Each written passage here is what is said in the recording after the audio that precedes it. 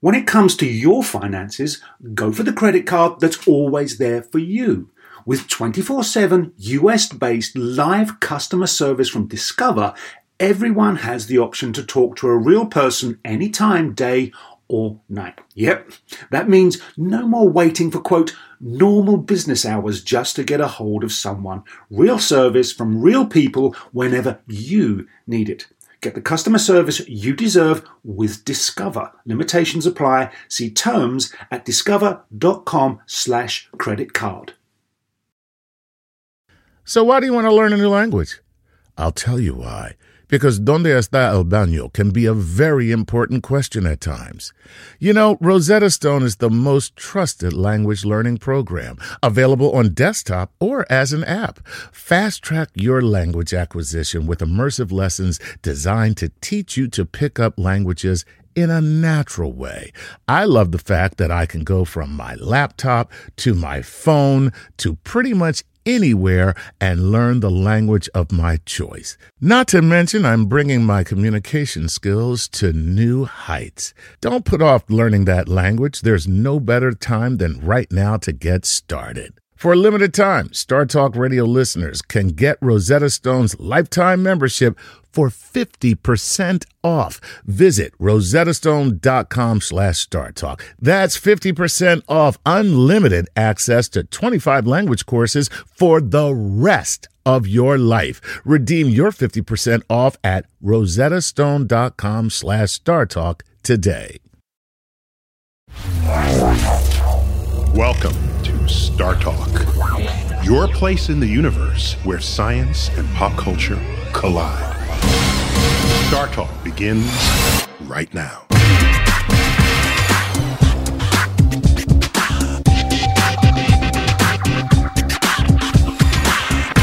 This is Star Talk. Chuck Nice, my co-host, right here. This is a office hours edition of Star Talk. That's right. That's where the whole thing is just Q&A with cosmic queries. That's right. Front to back, up and down, top to bottom, cosmic queries. Let's do this. Yeah. So what do you have? All right. Well, you know, we get them from everywhere, no matter where they are. We normally start with a Patreon patron because we're whores. Because they pay. That's right. That's right. You don't get to do this with us for nothing. You still get to do it. You just don't have it happen first. That's all. That's right. Okay. You get, you're third. You get third. Right. Right. So here we go. This is John. And if I don't know the answer, I'll just say I don't know the answer. You move on to the next question. I have yet to see that happen. No, I might have an answer, even if it's not the answer. I might have something to say. Right. But if I don't know the answer, I'll just say I don't know. Well, sometimes the answer is science doesn't know yet, right? That is not right. So either I don't know or I know that science doesn't know. Right. Those are two different levels of ignorance. Different levels, right. Yes, exactly. Yeah. Which by the way, I was telling somebody about what? Okay, you'll have to explain this because I'm not explaining it correctly.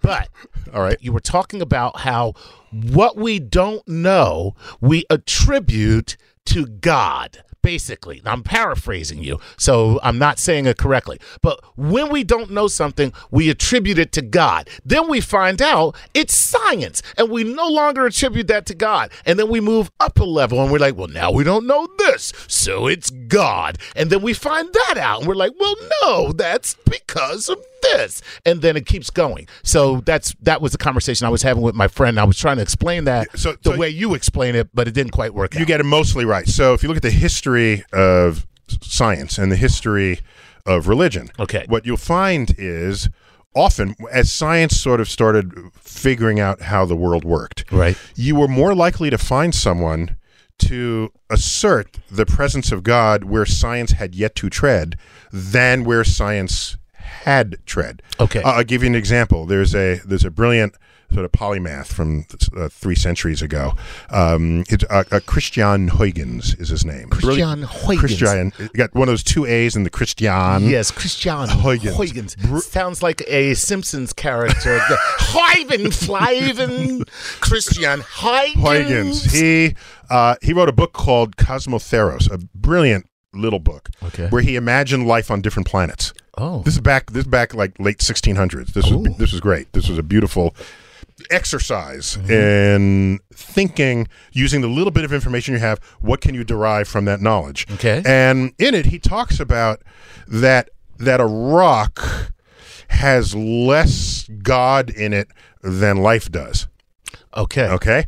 And he talks about the orbits of planets, and which Newton had already figured out in his publication of Principia. Okay, so Newton had already figured that out. Okay. And so he is not saying that the planets are moving according to God, because we already had those answers. Right. In this book, every place he invokes God is where we knew the least about the natural world. That's a very common thing that people have done. It goes back. Ptolemy, he bet on the wrong horse, but he was a big proponent of the Earth in the center of the universe, the the geocentric universe. And what if you think Earth is in the middle? What is the universe doing to you? You look up into the sky and you see planets moving, and then they go backwards.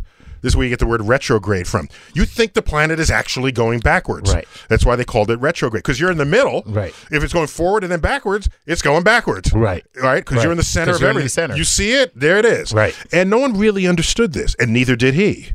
All right? He had a mathematical system to describe it, but he was still enchanted by it. And so he... in the margin of one of his greatest work, the Almagest, he writes, "When I trace at my pleasure the windings to and fro of the heavenly bodies, I no longer touch earth with my feet. I stand in the presence of Zeus himself and take my fill of ambrosia." Wow. He was feeling God. He certainly was. In his place of ignorance. He was writing R&B music to God. I don't know what tone voice he had, if he would have said. Yeah. He might have had a pipsqueak voice. I don't know. But his God was there making this happen. Oh, Zeus, baby. You know I love you, Zeus. Barry White singing Zeus. So he appealed to his religion to account for where he did not yet know. Right. Okay, if you look at, for example, all what was written about people who were having an epileptic fit. Right. Okay. Right. But you go back, and that was a demonic. It was exactly what you would expect, right. Given anything you read about the devil. This would be, of course, in Christianity, not in Judaism, because they don't have a devil in Judaism. Right. So in Christianity, it was like this person is possessed, and so now the priests come. Back when all of Christianity was Catholicism, the priest would come and perform an exorcism, and then the symptoms would subside, and the person would come back to normal, as is the normal course of any most epileptic seizures. Right. So they have an end. They have an end. Right. So now that we understand it, we can even kind of control it. Yes. And it's, the uncontrolled firing of your neurosynapses. So you don't see people coming to these. You don't see this being accounted for by being possessed by the devil anymore. No, it's no longer right. It's a medical condition. A medical condition. It's not a spiritual condition. Not a spiritual condition, right? So there's the history of this. That's all. Right. And the philosophers call it the God of the gaps. The God of the gaps. Right. So if God to you lives in places where science has yet to tread, and wears really cool skinny jeans, if that he got at the Gap. If that is where the Gap. That was a long way to go for that joke. I'm telling you. Oh, you went off I walked around the block, didn't I? You went on the off-ramp. Yes. You did the cloverleaf. Sold some oranges on the freeway. Just to hit that joke. And let me tell you something. I am ashamed of myself and proud of myself at the same time. Go ahead. God of the Gaps. Yeah, so God of the Gaps. So if you... So if God to you is this entity that lives where science has yet to tread, then that's precarious. Just understand that. Right. Because as science continues to progress... Your God must get smaller and smaller. Yeah, your God gets smaller and smaller. And so now I think deeply religious people, that's not how they think of God. Right. But if there are people who are prone to think of God, they come up to me and say, is dark matter? Dark energy, is that the spirit of God? Right. I say, I don't know, but if you think that, and the day we figure out what this is, are you still thinking that? That's what I'm going to ask him. That's a great way to put it. Yeah. Yeah. So that's the longer discussion of what it is, the conversation you were having with your friend. Cool. That's all. All right. Well, let's get into it. Here's John Dunhu. Again, this is Star Talk Office Hours. Office hours. Yeah. There we go.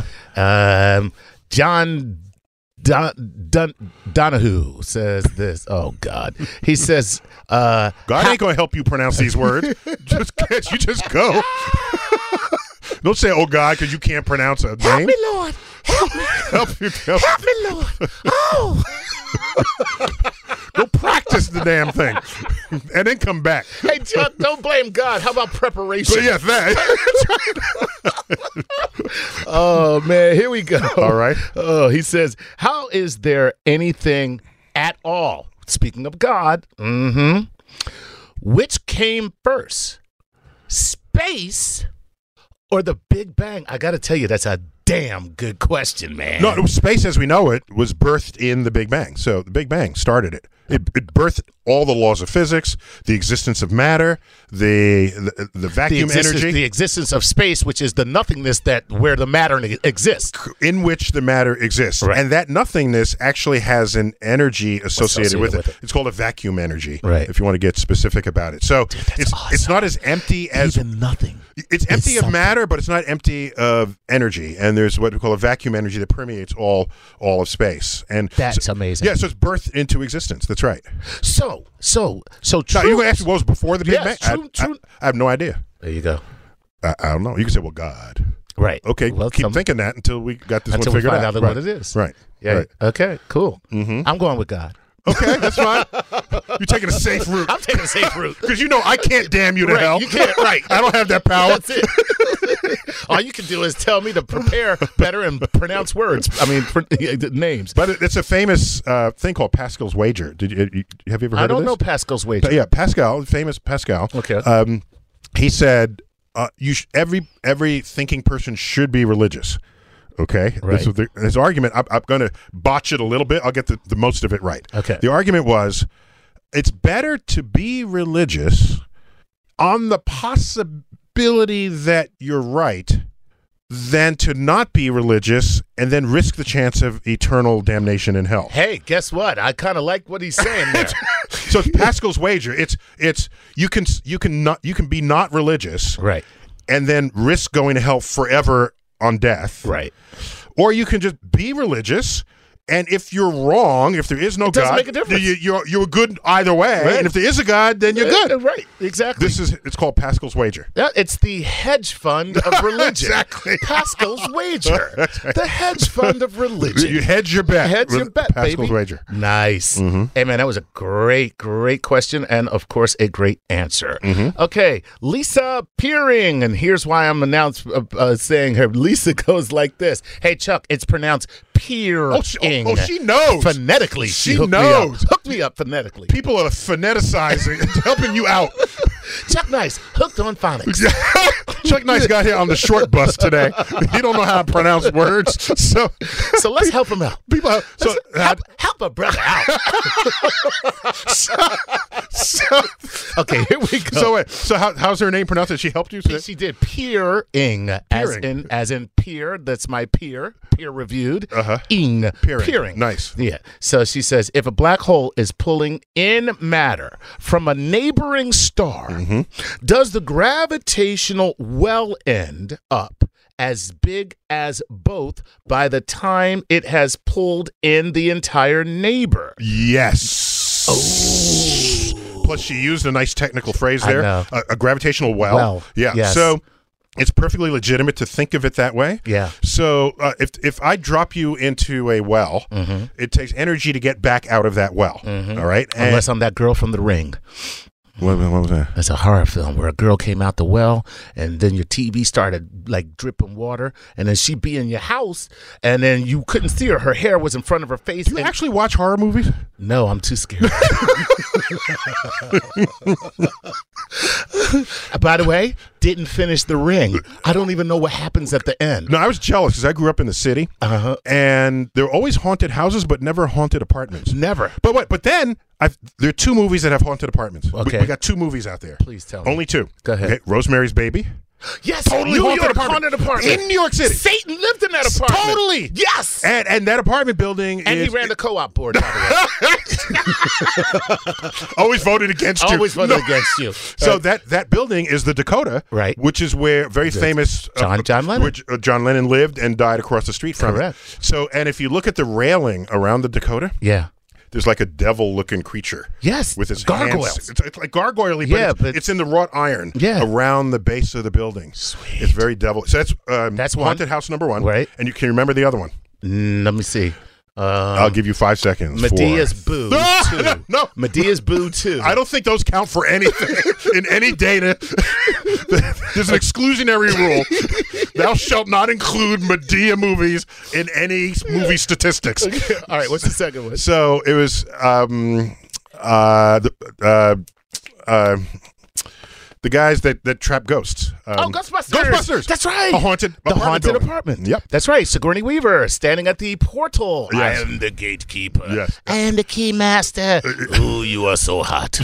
Okay. Yeah, so those are. So I was always jealous, and then I figured, okay, I got my 2 movies, and we're good. Well, that was a We're good for delightful haunted. digression. Now, why are we talking about haunted Because anything? if you throw somebody in a sorry, well. Sorry, I'm going to answer this. There was a question that I'm started. sorry. this. That was a terrible. All right. That was a. I don't care. That, So here's that what version. happens. So you're that was thrown worth in a it. well, and you want to get out. It takes energy. If the well gets deeper, it takes more energy. Right. The deeper the well is, the more energy it takes to climb out. It is the same when you are on a planet. All right. The higher is the gravity of the planet, Right. the more energy your rocket needs to escape forever. Right. All right. And so it takes less energy to escape the moon than it does Earth, than it does Jupiter, than it does the sun. Right. A black hole has a certain depth of its well, and there's a star next to it that got a little too close. It begins to flay the star layer by layer. It's got to be uncomfortable for the host star. It's skinning a star alive. And that material spirals around in what we call an accretion disk, Right. where the material accretes and gets fed down the hole, Right. never to be seen again. When it eats the entire star eventually, then it will have the gravitational strength of the original black hole plus the entire star. And so the black hole grew. Wow. Its event horizon is just that much bigger. Wow. Oh, yeah. Okay, that is fascinating. And Lisa, that was an amazing question. And thank you for helping Chuck out. Yes. Like I say, he came in a short bus today. All right, this is Spencer Rogers, and Spencer says this: how do you make math sexy? I feel like popular scientists do a good job making science cool, but math, not so much. And you know what? Spencer's got a great point, because science is cool now, but still people will tell you they hate math in a second. No matter what. No matter what. Yeah. Even if you're a good teacher, they'll say, okay, I enjoyed the class, but I still hate the math, Right. in general. So it's one of the most hated subjects out there. Okay. And so I have a cop-out answer for you, Go okay? ahead. Here it is. I would say that you demonstrate something else that required math, and that something else is so amazing, you want to figure out how it got figured out. Gotcha. And then you're forced to then embrace the math that's behind it. Okay. So I attempted that back when, was it the Bengals? Who were they were playing in football? And it was when it's tweeted overtime. about the field goal. The field goal. So the field goal gets kicked, and it hits off the left upright. This is an overtime, so it's a sudden death score. Right. And hits off the left upright and careens in for the win. Correct. And I looked at wait a minute, looked at the orientation of the stadium. It was mostly north-south. I did a quick calculation, and then I tweeted that the winning field goal was aided by 1/3 of an inch deflection to the right from Earth's rotation. Right. And then people said, mind blown, oh my gosh. Yeah. It was made on ESPN and all this. Everybody was talking about it. I remember it. So my sense is, if you love football and you love sudden death field goals and you know that Earth is rotating, you might say, one day I want to figure out how that works. And you're going to need math. You're going to need math. And then you will see the power of math. And because you have a separate goal in mind, that's what takes you through the math, the gut slogging that may be necessary. That's my cop-out answer. But I think you can get a lot of people to embrace math when it empowers them to do other things. Got to be relatable. That's cool. Hey, I got to, since you brought that up, I'm sorry, I have to say that you can hear more of that kind of science sports mashup on a little show called Playing with Science with former professional footballer Gary O'Reilly family, and yours truly, Chuck Nice. Footballer, that would be the UK, which means it was soccer. Soccer player. Yeah, He's a professional soccer player. Professional soccer player. That's right. Yeah. Oh, yeah. Sports, yes. We got a whole place to put our sports. Yes, we do. Does your mama know you playing with science? I got to ask you that every single time. We're going to take a quick break, and we will be back on Facebook Live in just a moment.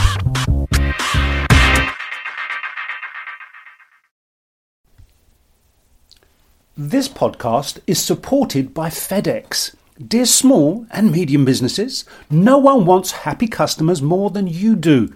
So you need a business partner just like you, like FedEx, who understands your passion for serving your customers because they have the same commitment towards you. That's why FedEx offers you picture proof of delivery, packageless and paperless returns, as well as weekend home delivery to 98% of the US on Saturday and 50% on Sunday. See the FedEx service guide for delivery information. What's more, FedEx Ground is faster to more locations than UPS Ground. Trust FedEx for timely deliveries. See what FedEx can do for your business. Absolutely, positively FedEx. Whether you're a family vacation traveler, business tripper, or long weekend adventurer, Choice Hotels has a stay for any you. And that's good, because there are a lot of me's. Choice Hotels has over 7,400 locations and 22 brands, including Comfort Hotels, Radisson Hotels, and Cambria Hotels. Get the best value for your money when you book with Choice Hotels. Cambria Hotels feature locally inspired hotel bars with specialty cocktails and downtown locations in the center of it all. Hey, that's me. Radisson Hotels have flexible workspaces to get the most of your business travel and on-site restaurants. That's me too. And at Comfort Hotels, you'll enjoy free hot breakfast with fresh waffles, great pools for the entire family, and spacious rooms. Hey, that's me too. I guess I'm just going to have to stay at all of them. Choice Hotels has a stay for any you. Book direct at choicehotels.com, where travel comes true. Hey, remember when we did that show about the science of the golf swing? Well, let's take that to the next level. And that's because PXG has developed the Black Ops driver so golfers don't have to sacrifice distance for forgiveness. And the science proves it. PXG Black Ops driver is a breakthrough in driver technology. It's a complete and total victory in golf club engineering, unlike anything you've ever seen before. Black Ops drivers are adjustable to deliver a combined MOI of 10,000 plus for unreal forgiveness. Now that's ridiculously high. The higher the MOI, the more forgiving the club will play. So you don't have to square the ball perfectly for it to go straight and get distance.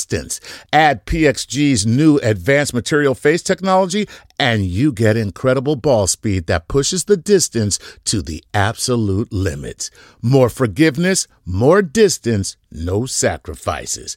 PXG Black Ops driver. Hit your tee shot straighter and farther. The proof is in the science. Learn more and get free shipping on all equipment. Go to pxg.com/StarTalk and use code StarTalk at checkout. That's pxg.com/StarTalk. Use code StarTalk for free shipping on all equipment. pxg.com/StarTalk, code StarTalk. We're back. Star Talk. Office Hours edition. I got Chuck Nice here tweeting at Chuck Nice Comic. That's right, sir. Thank you very much for that. Love your tweets. Thank you. Thank you. Love your tweets too, but you only say that after I ever tell you that I love your tweets. I don't have to tell you that I love your tweets because 7 million people freaking love your tweets along with me. It's 9.7, but that's all right. See, he doesn't really pay attention. I'm just saying. I don't know. Dude, that was awesome, by the way. Right. That's the way you do it. That's a crazy number, too. I keep thinking, do they know, like, I'm an astrophysicist? There's still, like, time to unfollow, you know? Well, no. It isn't like a mistake. That's great, man. 9 million people. I don't know. And you're excited. It's an awesome responsibility. It is. You're exciting 9 million people to get excited about science. Well, because I get excited about science. There's a whole thing. That's what every tweet is. I try to. You catch my tweet today? Did you catch it? I did not. I haven't been on social media today. More evidence. I have not been on social media today. Okay? I'll paraphrase it. I feel like my son right now. I'm just like, son, is your homework done? What are you talking? I just got home. What are you talking about?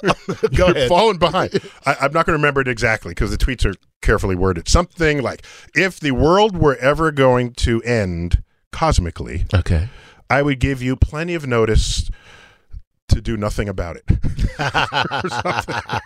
That's all. Yeah, there it is right there. Did I get it right? All right. Yeah. If the world were really going to end cosmically, I'd let you all know, and with plenty of time to do nothing about it. That's a great the literal tweet. Yeah, right there. because guess what? Some things that don't make a difference. Don't make- You know what I mean? yeah, that's right. That's Do you right. hear that, Mr. Anderson? That is the sound of inevitability. No, his voice is deeper than that. Mr. Anderson. Oh, that was pretty good. That is the sound of inevitability. Not bad. Okay, I like it. My name is Neo. Don't get me quoting The Matrix, because I'm on I every... forgot that's one of your favorite movies. It is not one of the favorite, my single favorite movie. Not Matrix 1, not 2 and 3. No, well, 2 and 3. Come on, I mean, forget about it. then you would lose all credibility. Forget about it. Yeah. Right. But Matrix 1 is like such a great I'm movie. all there. And Yeah. don't get me in And it, philosophically, 'cause it's we will so never great. stop. Yo, okay. Phil said, do you know, just ahead. one day we'll do, don't. Okay, let's do a Star Talk, The Matrix. Matrix edition. No, because this is office hours. But on another time, I will tell you. I'll give you one example of what's going on there. Okay. All right. Do you know that in a Catholic church there are the Stations of the Cross that are? It's basically before there were movies. You would follow a sequence of drawings that portrayed a sequence of events. Okay. And in a Catholic church, it sounds like you've never been in a Catholic church.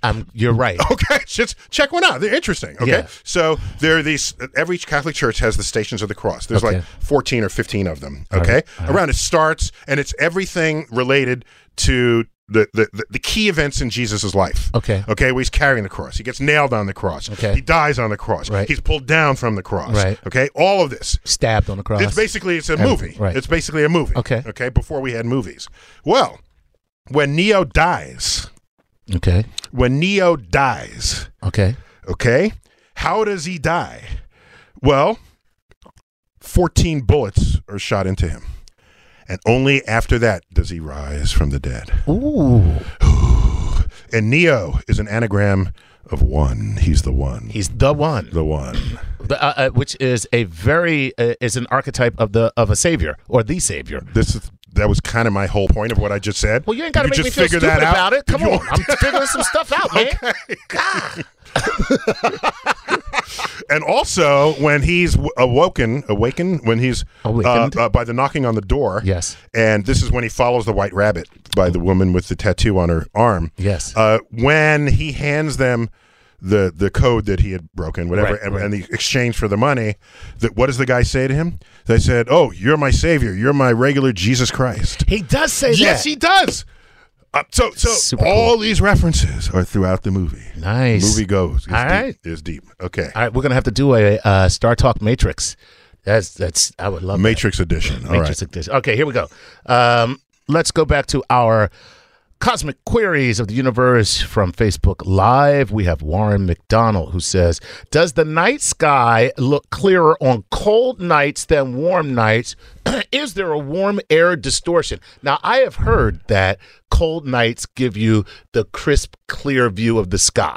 Now, I don't know if it's true or not. Yeah, so it's mostly true but maybe not for the reasons you're thinking. Okay. All right. So where are the warmer places in the world? Well, the desert gets warm. Yes. Okay, but at night, deserts get very cold. Very cold. All right. Now, why does that happen? Because water vapor is a greenhouse gas. Water is a greenhouse gas. So if you have a moist air on a hot day and it stays moist at night, the heat, the ground that heated during the day cannot radiate back to space, and it stays that way. Okay. Wow. Whoa, that's climate change right there, people. Well, except there's a fixed amount of water. Of course. You can add to this by having evaporating more ocean, and that exacerbates the greenhouse effect. But okay. I'm saying, so it's why in deserts the temperature drops so precipitously. Right. Because nothing gets trapped. It all just escapes. Okay. Gotcha.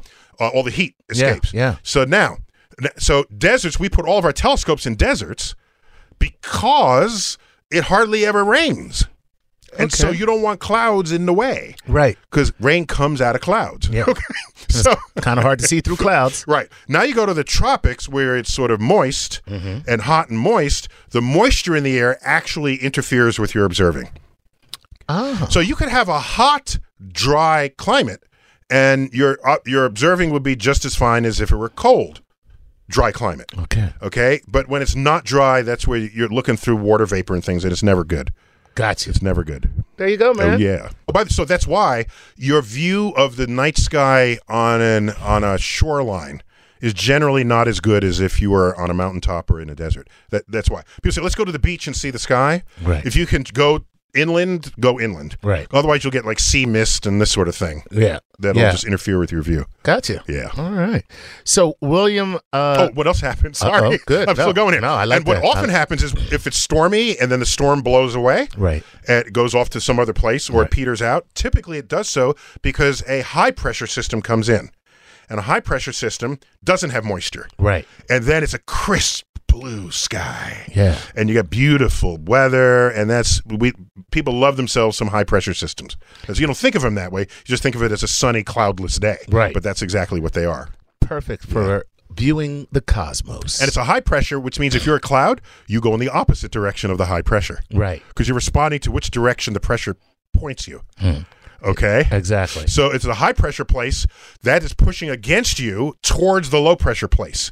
And all the clouds gather at the low pressure place. Because they're pussies. This is why you get storms. It is why hurricanes are deep, low-pressure places. Exactly. It's it's a cloud jamboree. Yeah. They got pushed there by the surrounding high pressure. And that's so funny you say that because when you get these really lingering storms, it's often a high-pressure system that's keeping them in place. Yes. And then eventually you hope it'll push it out. But generally a high-pressure system wins over a low-pressure system. Yeah. You generally don't have a high-pressure system overrun by a low-pressure system, generally. Cool. Yeah. All right. So let's go to William Vissel, who wants to know this.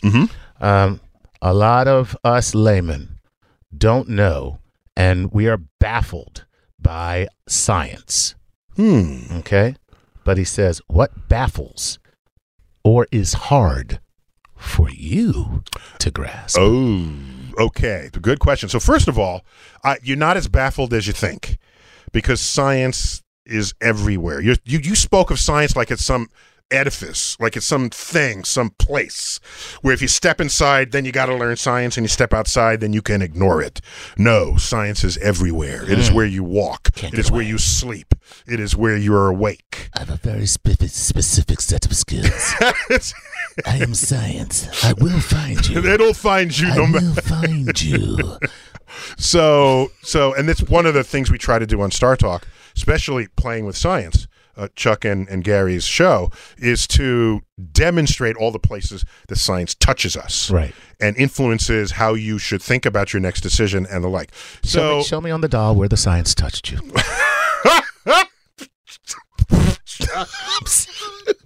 Where did that come from? I don't know. I have a problem. I was touched by science. So for me, to the scientist, we are baffled by things that baffle all scientists, the things that are not yet answered. Gotcha. Because anything else, in principle, it's my duty to then learn. Right. If I don't know it yet, but it is known, I got to learn that. Right. All right? As a PhD scientist, your task is not to wander in the forest of what is known, is to find the edge between what is known and unknown and stick a foot out into that zone. Nice. But consider that as the area of your knowledge grows, so too does the perimeter of your ignorance. Yes. Ooh. Oh, that's great. So the scientist will go to that edge. And for me, my top three mysteries are, I want to know what dark matter is. It accounts for 85% of the gravity of the universe, and we don't know where it's coming from. It's not black holes. It's not comets. It's not planets, stars, gas clouds, galaxies. We don't know where it's coming from. Mystery number one. Mystery number two, the universe is accelerating in its expansion by some mysterious pressure operating in the vacuum of space. We can measure it. We don't know where that's coming from either. That's two. Wow. Okay. So the first mystery dates from the 1930s. The second mystery dates from the 1990s. Okay. And there's a third mystery that's been with us forever. I want to know how we went from organic molecules to self-replicating life in early Earth. That's awesome. Yeah. And so these are baffling mysteries. By the way, that would, on the frontier. That would be the kind of meaning of life, wouldn't it? If you... It would be the origin of life. I don't know if it would be the meaning of life. I guess so. Yeah, you're right. Yeah, because yeah, one is philosophical. The other is more technical and biological. Yeah, plus meaning, I think we create meaning in our lives. Right. There are people who search for it, like it's behind a tree or under a rock. Right. And I'm looking for the meaning in life. When you actually have the power to create meaning within you. You can create meaning by lessening the suffering of others, or by learning something today that you didn't know yesterday. These things are what add value. Maybe that's a value judgment for me to even assert that, but for me, it adds value to my life, and it is from that value that I derive meaning. Man, this is a super philosophical show today. I love it.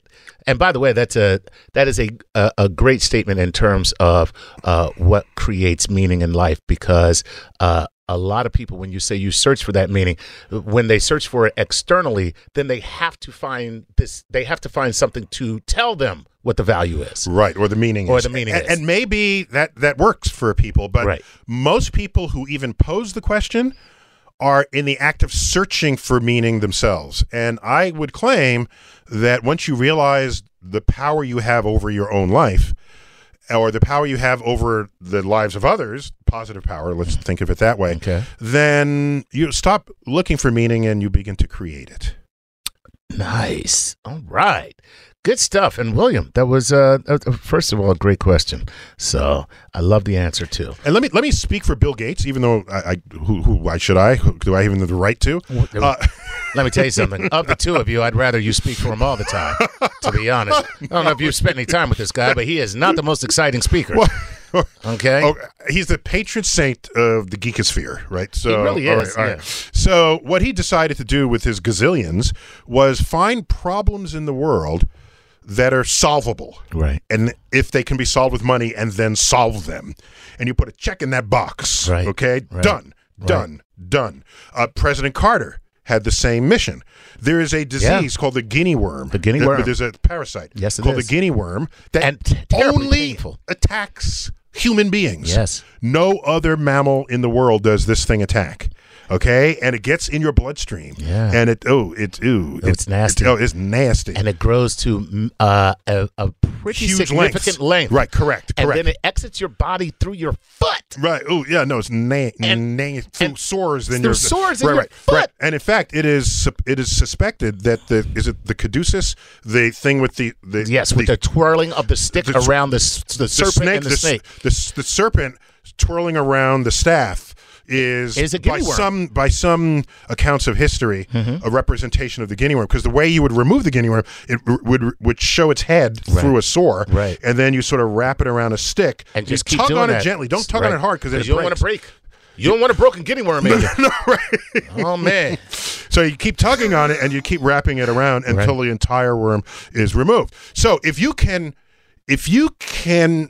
cure that, then you can, and people get it from other people in water holes. Right. So if you can rid the world of the guinea worm, then it will never come back and you're done. So this is a solvable problem. Right. Talk about creating meaning in life. Yeah. In not only your life for doing good for others, but in the life of others who are the receivers of that goodwill. Yeah. Yeah. That's so true. You got it. So go out and do something good, people. That's what we're saying. Find meaning in your life. Okay. Make meaning in your life. That's right. So we'll take another quick break. When we come back, more of Star Talk Office Hours. I'm your host, Neil deGrasse Tyson with Chuck Nice. Come.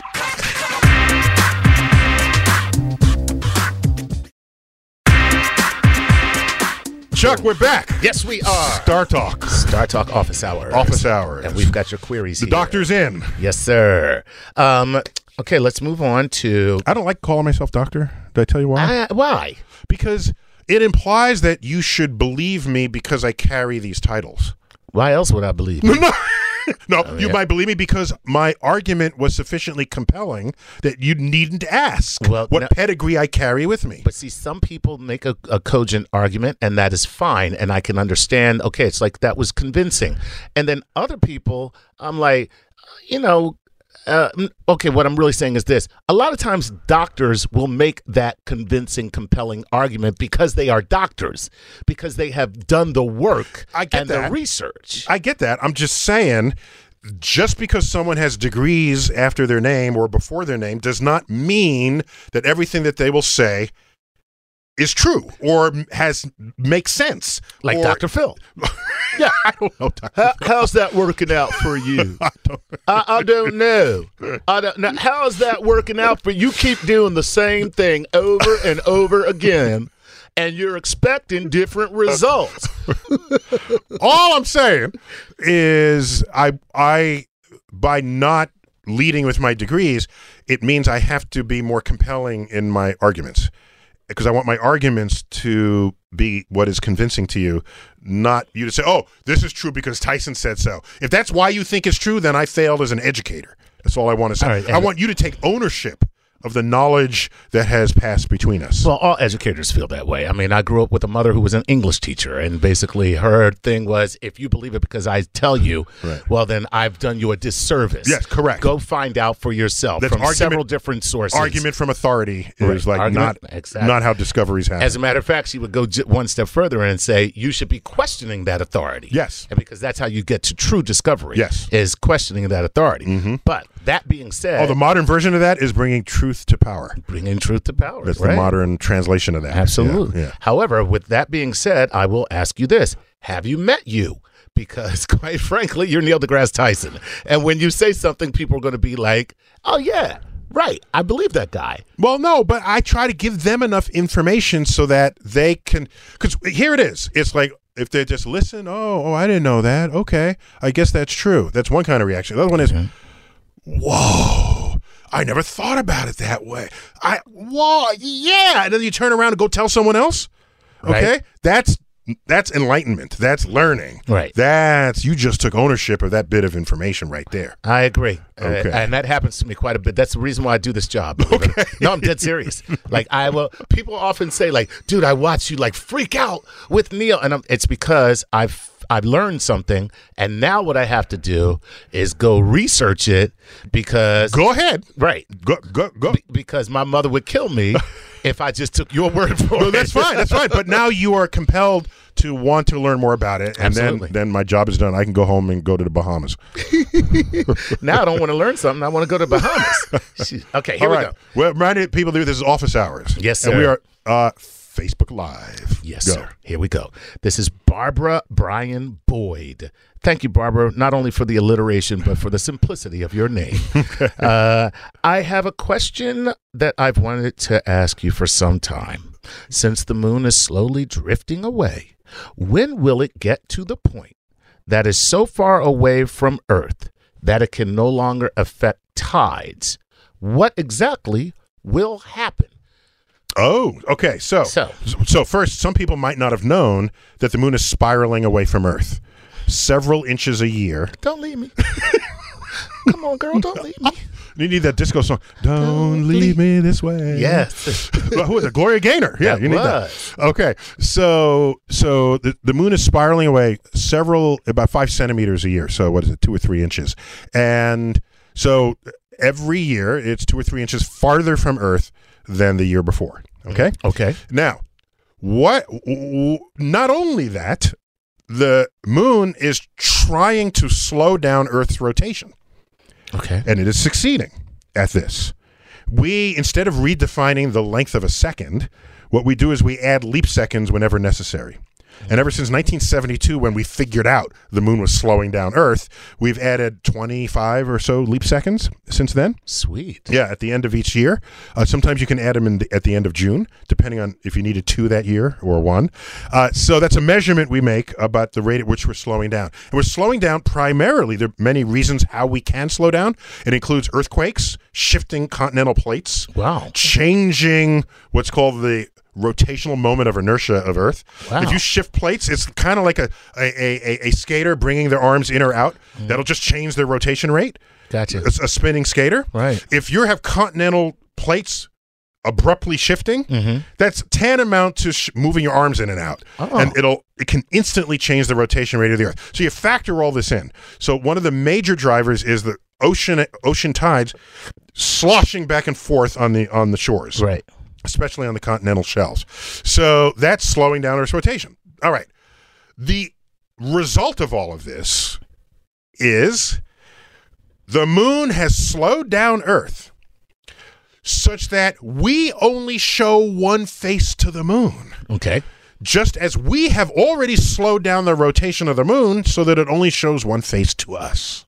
Okay. That's why we always see the same side of the moon. There's a near side and there's a far side. Right. And you only ever see the near side. That's it. That's it. There's no dark side, by the way. All sides get light. A day on the moon lasts a month, so all sides get light. Okay? Oh, okay. Okay. I don't know if you knew that. I know. I just thought it was. It's taken me decades I since. thought the force was strong with the Earth. That's all. That's why there's no dark side. So eventually, both Earth and the moon will show the same face to one another, and all tidal forces will cease at that point. Wow. That is the lowest energy state of a two-body system, is when both sides face one another. And that'll if you can calculate that up, that'll take more time than the life expectancy of the sun.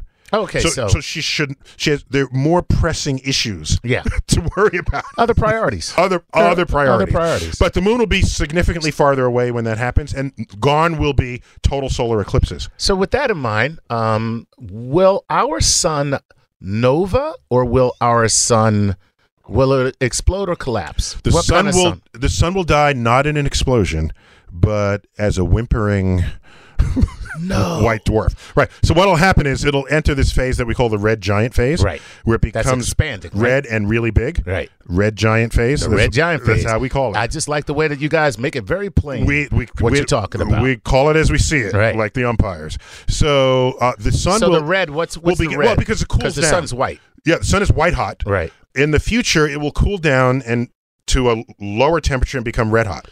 Gotcha. And red hot is a cooler temperature than white hot. Right. And even hotter than white hot is blue hot. So that's how that goes. Oh, yo, baby, I like that. Well, so that's in astrophysically, right? Right. To the artist, it's the opposite. Right. Right? Yeah. Yeah. You want to be white hot if you're an artist. Well, no. Or red hot, really. You want to be red hot. Yeah, you want to convey heat in red illustrations. You do it with red. Right. And cold, you would use blue. Right. So I wrote a poem about this. Uh-oh. Yo, hold on, everybody. Long ago. Wait, we got to hear this. Okay, ready? Can you do it like Sonia Sanchez, though? Just like, I am Neil deGrasse Tyson. Okay. On canvas with paint in the artist's school, it is red that is hot and blue that is cool. But in science we show, as a star grows hotter, it begins to grow red like the coals of a fire. Raise the heat some more. What is in sight? Behold, the star has turned bright white. But the hottest of all, I say unto you, is neither red nor white when a star has turned blue. Sweet. I like it. Yeah. It's a good poem. So it's a rhyme. It's a rhyme. It's still a poem. But it had some lame parts in the middle there. But I get the point. Hey, let me tell you something. It's a hell of a lot better than most rap music today. I'll let you know that right now. Have you heard this crap? Oh, my God. They don't even speak English anymore. It's but at least the syllables rhyme with one another. Yeah. However, I want to get that and put some jazz music under it. It sounds very jazz-like. On artists with paint. No, on canvas with paint in the artist's school. Yeah. It is red that is hot and blue that is cool. But in science we show, as the heat goes higher, a star glows red like the coals of a fire. Raise the heat some more, and what is in sight? Behold, it's turned bright white. But the hottest of all, I say unto you, is neither white nor red when the star has turned blue. Snaps, everybody. Snaps. You just got a double reading of my poem. I did it correctly the second time. Yeah. Compared to the first time. But anyhow. I'm going to take that and put some music under it. Throw it up on Star Talk All Access. Damn right. So now why was we even going there? I forgot the question. So talking about the death of our star. Our sun will enter a red giant phase where it becomes bloated. Very low density gas and bloated. And it is really, and it cools down to about 3,000 degrees. We're about 6,000 degrees now. It'll become so large, it will engulf the entire orbits of Mercury and Venus and Earth. And Earth will be a charred ember, ready to vaporize as it descends into the star's surface. Wow. Have a nice day. Hey, tell that to the kids tonight. But so did I answer the question? What was the question? No, that was my question. No, what was the woman's question? Her question The was alliterative about woman's the tides. Her was what will exactly happen. Earth will vaporize before we become double tidally locked with the moon. Right. And I used to wrestle, and I wanted to invent a new move called the double tidal lock. The double tidal lock. And I had some preliminary... That means you would have first to invent the tidal lock.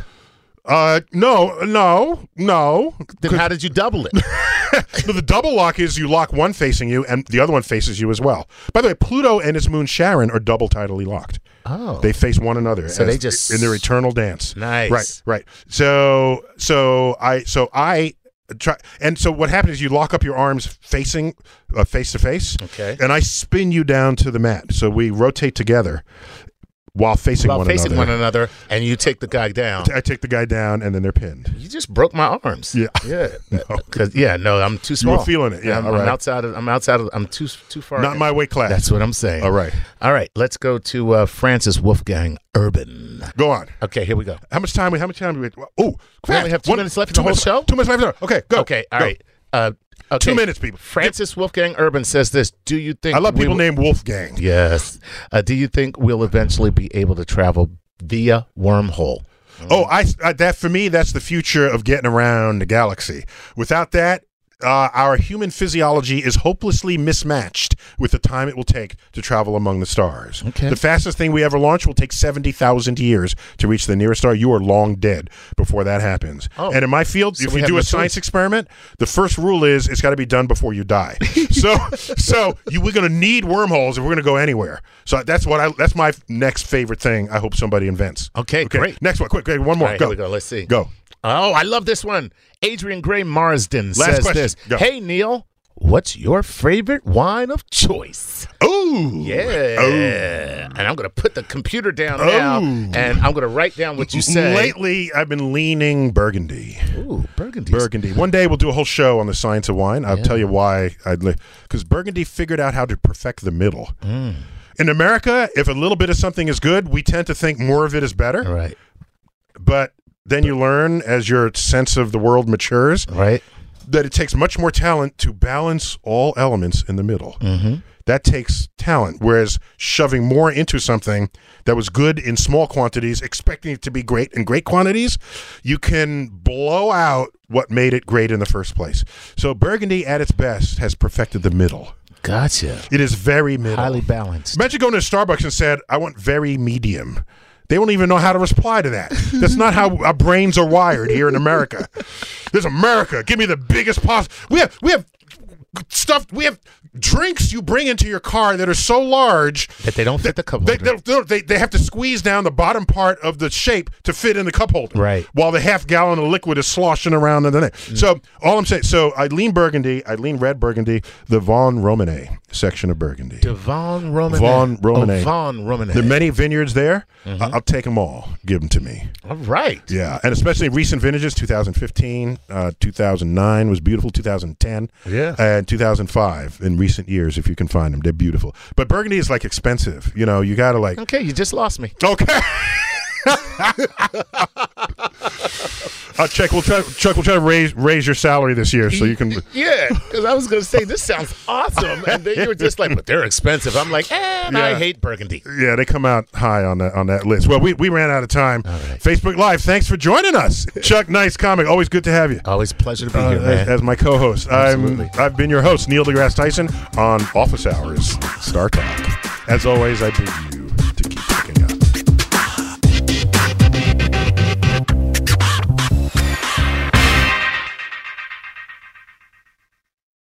Life is a highway, and on it there will be many chicken sandwiches. But there's only one McCrispy, so go ahead and hit the turn signal if you know about this juicy gem of a detour. Sometimes it takes a different approach to help you unlock your true potential. With Capella University's game-changing FlexPath learning format, you gain relevant skills you can apply to your career right away. Earn your degree from an accredited university and be confident in the quality of your education. Imagine your future differently at capella.edu. Capella University is accredited by the Higher Learning Commission. Learn more at capella.edu/accreditation.